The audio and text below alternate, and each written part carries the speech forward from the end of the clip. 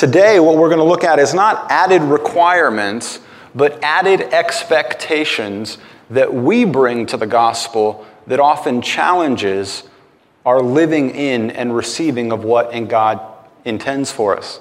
So sometimes we add requirements that are not a part of the gospel. Other times, however, we add expectations of the gospel that were never intended or communicated in it. And as Proverbs 13:12 says, that the hope deferred makes the heart sick. In other words, if we expect something and are hoping for something to happen and it doesn't, it makes our heart sick. It makes us sad or depressed when we came believing, if I only do this, then I'll get this. But we realize that the equation didn't quite work out that way. It wasn't as clear-cut as we anticipated, and our hope has been deferred, and therefore our heart is sick. I submit to you that as much pain and harm comes from misplaced expectations as comes from bad experiences. I'll say that again because it's a key component of what we're going to be looking in today. As much pain and harm comes into our lives from misplaced expectations as comes from bad experiences.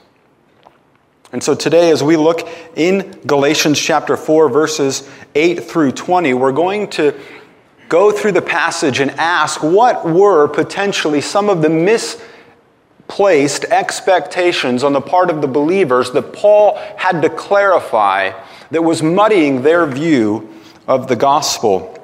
And so now we'll read, starting in verse 8 of chapter 4, if you'll follow along with me.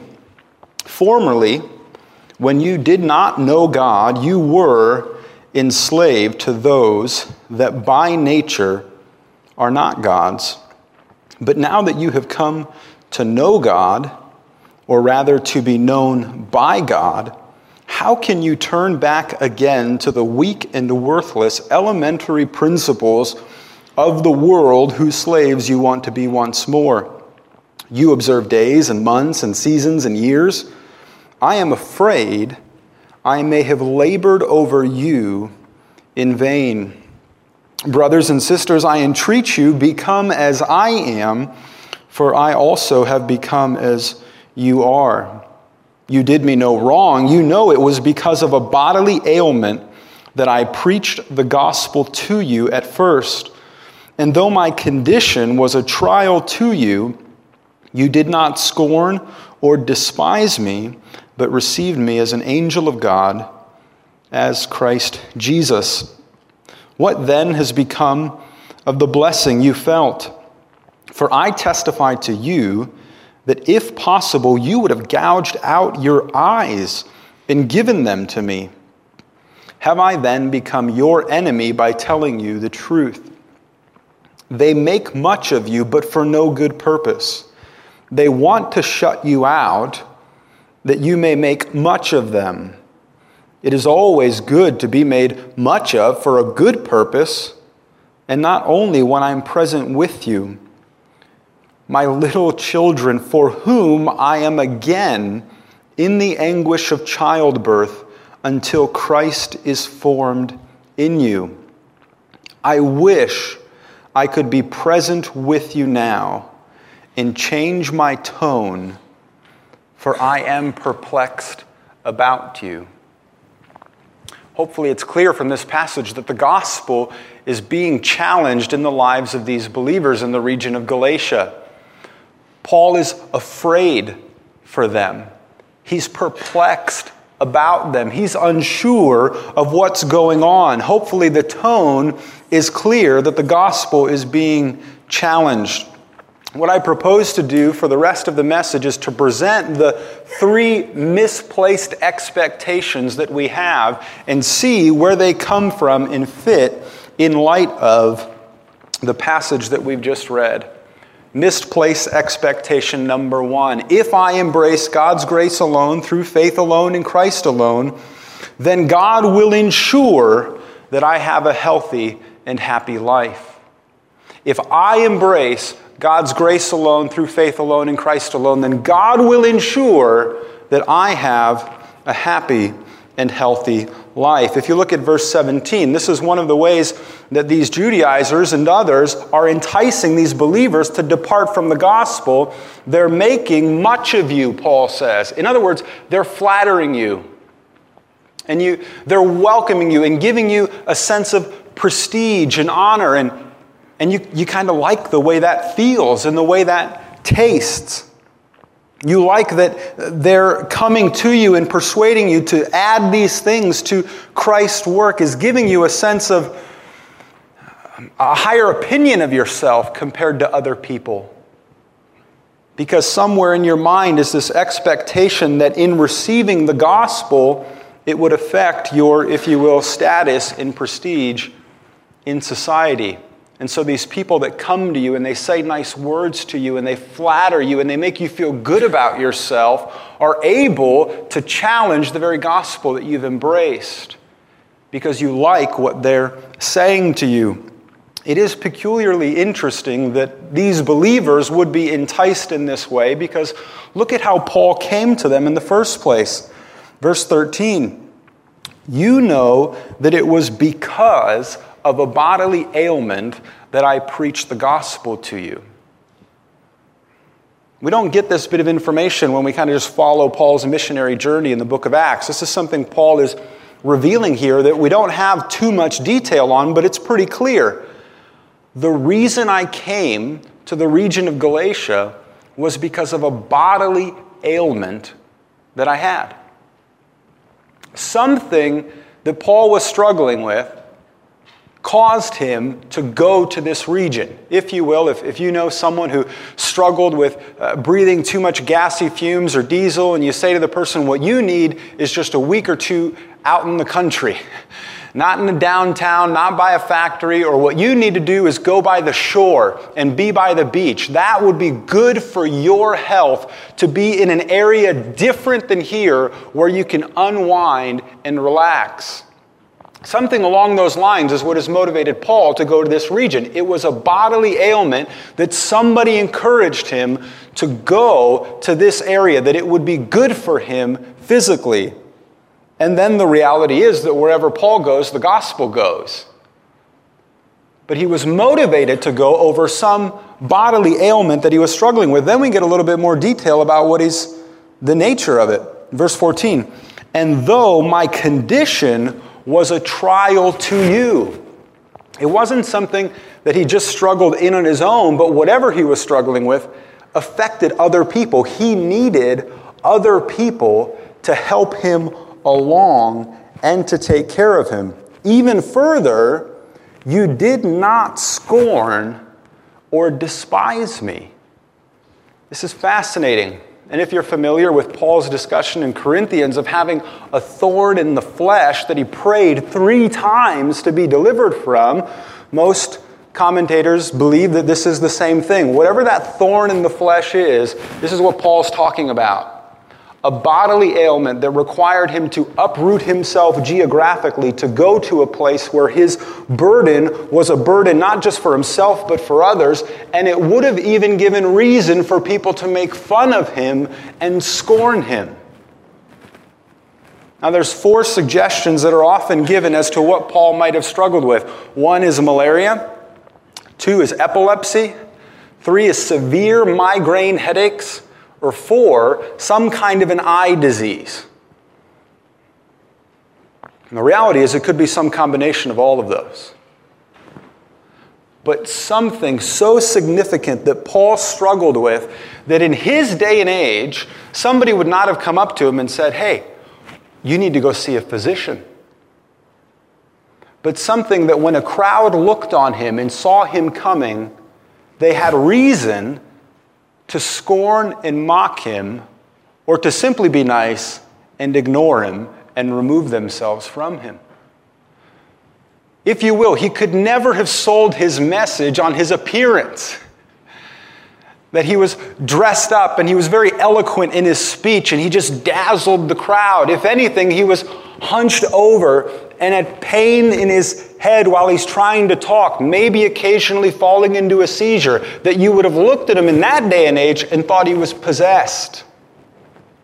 Not a messenger of the gospel, but someone inflicted by some negative spirituality, depending on whether he's talking to Greeks or Jews. But either one of them would have thought something negative about Paul, not, hey, we need to listen to this guy.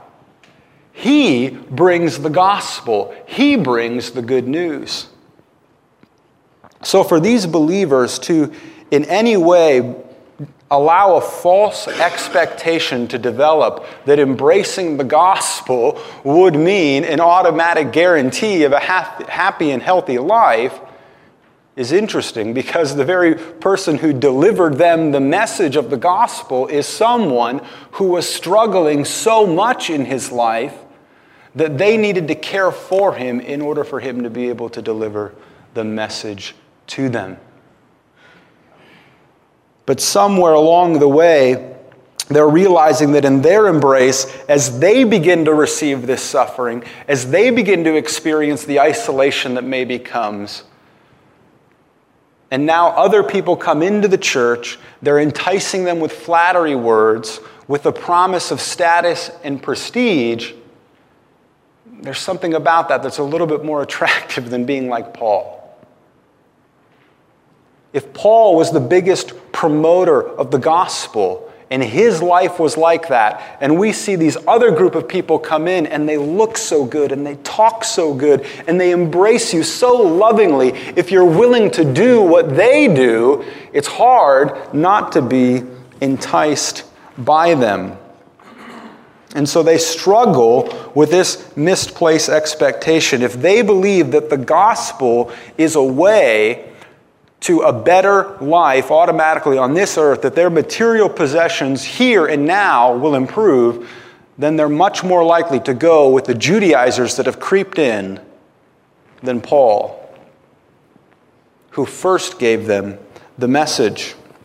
A second possible misplaced expectation that they have is that if I commit myself to a local body of believers, then I will escape many of the temptations and conflicts that exist in the world. You ever had that belief?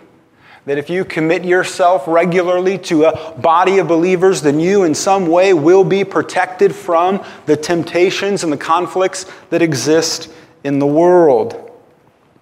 But from what we read in Paul's account, the church, or the churches in Galatians, were no safe place from the temptations and the conflicts that existed elsewhere. Look at verse 8 through 11. Right in the middle, verse 9. How can you turn back again to the weak and worthless elementary principles of the world whose slaves you want to be once more? As Paul is writing this, he's addressing everybody. He's addressing a large audience. This isn't like Philippians where he names two ladies and says, tell those two to get along. He's addressing the whole church here and saying, are all of you wanting to go back to the worthless and weak idols that you once experienced?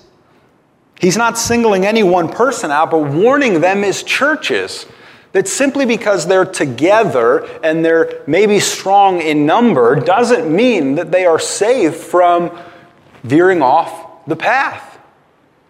Doesn't mean they're free from conflict and temptation.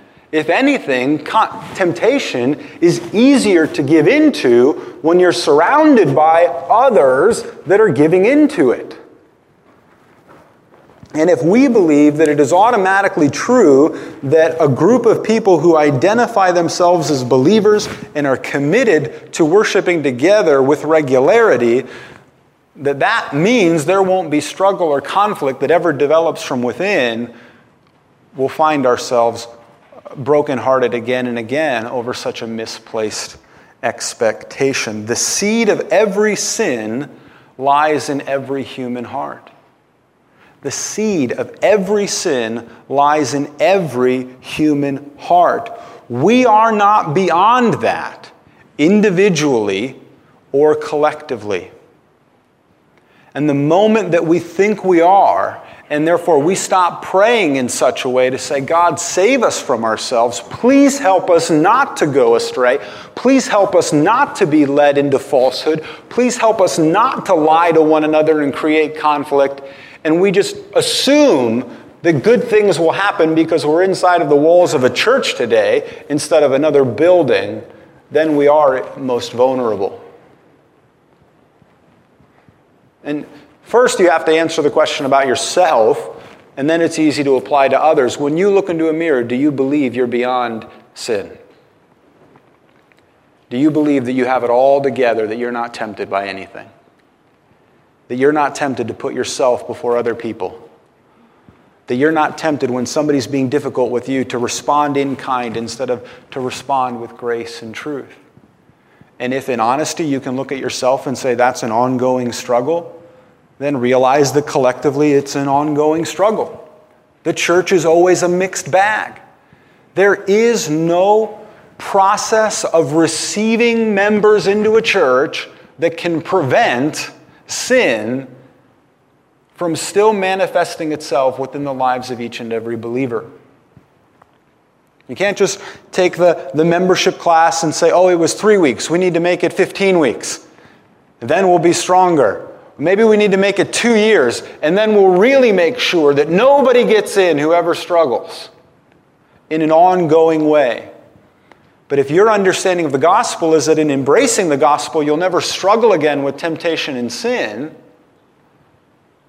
then it won't be long in your Christian life before you feel yourself significantly challenged in whether or not you're a believer. And that individual phenomena will translate collectively into the church. If you believe that when you enter a body of believers, you're entering something that is foolproof and safe, guaranteed, then you'll find yourself disappointed time and time again because it's simply not so. Any of us who have the ability to read the New Testament should never have developed that expectation. I mean, look at what Paul is dealing with in a church that he planted. The Apostle Paul planted these churches, and he is saying to them, I'm afraid for what I don't even know or understand what's going on with you guys. I'm perplexed. Something's not making sense to me. Read 1 Corinthians and see how much conflict existed within the Corinthian church.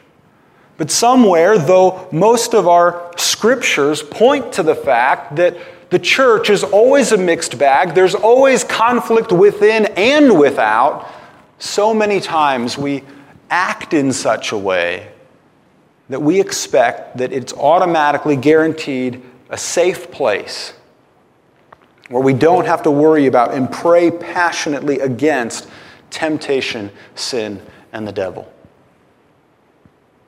The more you believe it's possible, and the more you believe that we're vulnerable, the more passionately, hopefully, you'll commit yourself to prayer against such things.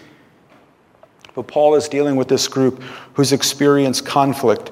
Maybe when they first received the gospel, things were great and they got along with people that were different than them because they were just so excited to be new believers and they could overlook things.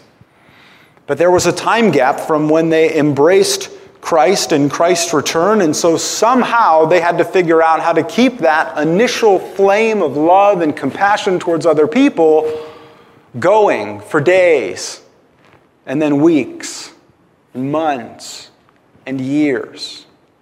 And not only is Christ not returned, but Paul hasn't been back. And the question is, how can we continue that kind of compassion and love and that spirit that we maybe first had as believers now that we're years later and we've had plenty of opportunities to wound one another, to disappoint one another, to hurt one another? Is it possible? Does that mean when we experience those things that we conclude then the gospel is of no effect? Hey, it was false advertising. I guess it's not true. Well, if it's our conviction that in the embrace of the gospel we'll never suffer temptation again, we'll never sin again, we'll never experience conflict within the church, if that's our expectation, then when we experience those things, it will undermine our own faith and confidence of our salvation and that of others.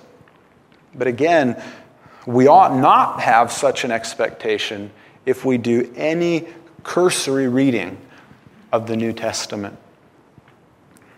The third one, if I commit to serving God with my whole life, He'll always show me what needs to be done and how.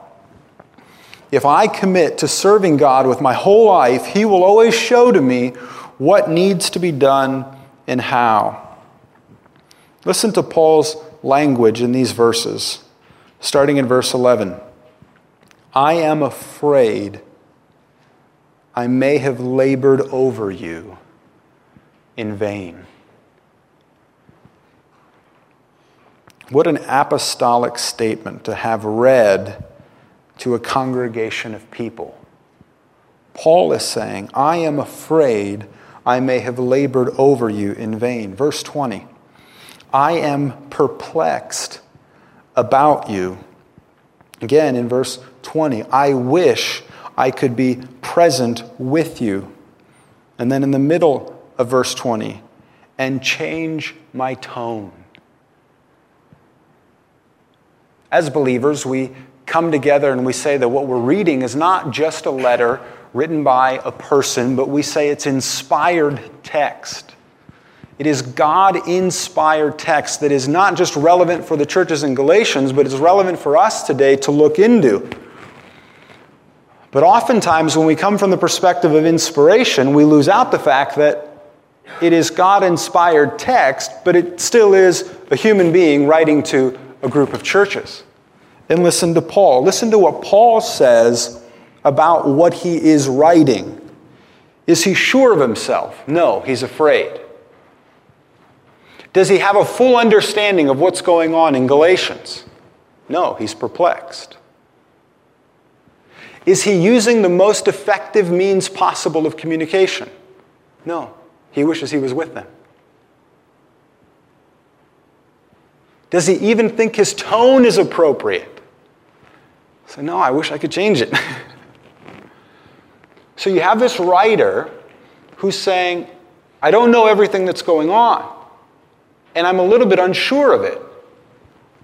I know there's a better way to say this. But this is what you get. I don't know what I'm going to be able to come to you, and so this is what I'm going to say to you. And it just struck me in reading this to say, wow, if Paul felt that way as a minister of the gospel, should I or you expect to experience things differently? But some of us have the expectation, no, if we set ourselves aside to do God's work and we pray diligently and say, what, Lord, would you have me to do? Then He will make His will clear and plain. And we can be sure of what we're supposed to do. And whenever the situation becomes a little bit uncertain, a little bit ambiguous, there's too much gray area for us, we step back and say, well, maybe we're not doing God's will. Because I don't know what's right. We could go like 4 different ways here. Do we know the situation exactly? Do we have enough witnesses to the situation so that we can know for sure what's even going on? Well, no, we don't. You mean we have to make a decision based on a lack of information? And it's not exactly clear what we're supposed to do? This must not be a part of God's plan for us, and it was a temptation for these believers who were so uncomfortable. What did they revert to in verses 10 and 11? You observe days and months, seasons and years, and therefore Paul says, I'm afraid I might have labored over you in vain. these believers getting a taste of what this freedom in the gospel means, and they say, oh, I'd rather go back to what's more familiar and what's more predictable and what's more certain. You see, we used to have these calendars, and you knew what season it was and what day it was and when you were supposed to do this and how many times you were supposed to pray and how many things you were supposed to offer in the offering. There wasn't room for free thinking. There wasn't room for you to say, well, I guess I could do one of three things. I mean, it was defined and it was clear. And you do that long enough, and there's a certain comfort level that comes with that.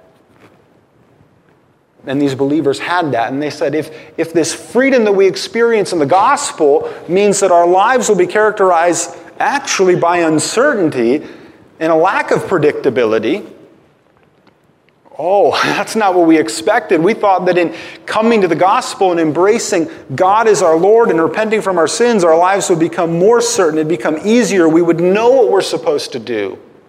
Then again, when you find yourself in a situation where that's not the case, you then have to question, have you actually received and embraced the gospel? If your expectation is that in choosing this path, in repenting from sin and coming to God, all of those things will become easier and automatic, ordered and tightly and neatly wrapped for you, then when you experience otherwise, you'll wonder whether or not you've actually received the gospel, and maybe conclude again that it's not true. But these believers here are not being enticed exclusively by added requirements, but they're being enticed away from the gospel because of misplaced expectations that they had on it. And that when they find that those aren't being met, then they're being drawn away, that they would rather listen to those who flatter them, but speak lies to them, than those who speak truth to them, even though it might be difficult and actually make them a little bit uncomfortable. If you will, they'd rather just stick to the positive and encouraging music, even if it's not true, than to something that might challenge them and probe them to change, even if it is true. They would rather take what is ordered and structured, even if it's an ordered and structured path to hell, than a free and wide open wilderness to heaven. Because if the path isn't clearly marked, they're just too afraid to embrace the freedom. And so there's two bits of freedom that as we conclude we need to emphasize in the gospel. As Paul begins this passage, he says in verse 9 that you have come to know God, or rather to be known by God. When we read Paul's emphasis here, that it's not simply that you've come to know God in the gospel, but the truth and the amazing truth is that God has come to know you, then we need to explain and emphasize freedom in two ways. Our freedom that we receive in the gospel, and God's freedom in giving us the gospel. See, we'd like to sit for a long time and talk about our freedom and what we're able to do, what we're permitted now in the gospel to do. But it's difficult to extend the very freedom that we want for ourselves to God. And to say, God, if it's really true that you have saved me by nothing that I could do, purely by your grace, not because of me, but in spite of me, then you are free to do with me what you will. You are free that if you would choose that it's through a bodily ailment that these people would hear the gospel, and I'm the person who will receive that, then you are free to do that. And you are free, in order to keep our hearts always humble and directed towards you, and not overly confident in ourselves, to allow the path to be unclear at times, so that we continue to walk by faith and not by sight. Then you are free to not give me a clear answer. Because what you want from me is an obedient and willing heart to walk by faith and not by sight. A great passage to close. I'll encourage you to turn with me to the end of the book of Habakkuk.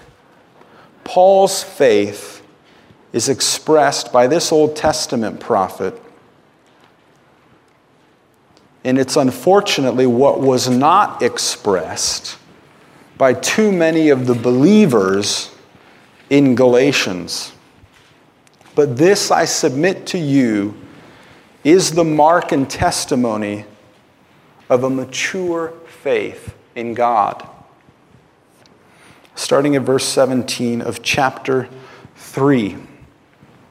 Though the fig tree should not blossom, nor fruit be on the vines, the produce of olive fail, and the fields yield no food. The flock be cut off from the fold, and there be no herd in the stalls.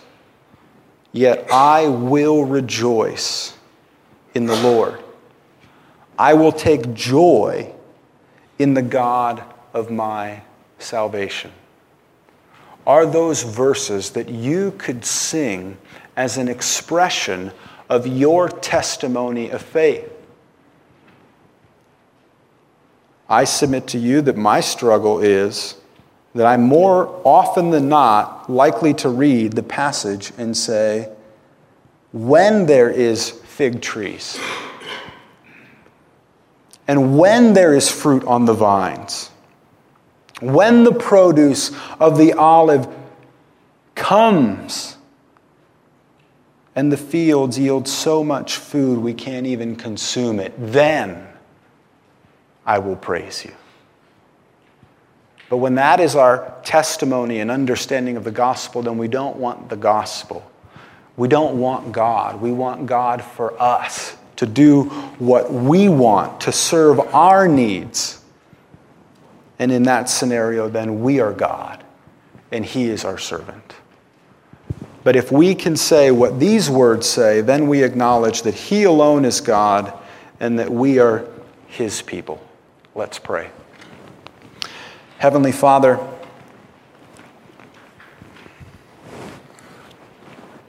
we confess openly that we are challenged by our own misunderstandings and our misplaced expectations of what you're trying to do and accomplish in and through our lives. We don't believe, Father, that you have presented yourself in a way that is false or misleading. We don't believe that your word has misled us in any way. But in spite of what you've done and in spite of what we read, we still bring so many inappropriate expectations. Father, we pray that you would save us from those, that you would help us to embrace your gospel as you have given your gospel in its fullness. Help us to not be drawn away by the flattery of others, so that we receive what is false simply because it's nice. Father, help us to embrace the freedom and the danger that we experience with you rather than the comfort and the familiarity that we're so used to in our idolatry. We confess that you, Father, are free. You are free to do with us individually what you will and what brings glory to your name. And you, Father, are free to do with us as a body of believers and as a church what brings most glory to your name. Help us, whatever comes, to sing Habakkuk's song, because you are worthy of our praise and our rejoicing, no matter what. We pray for your Spirit's sealing these truths into our hearts. In Jesus' name, amen.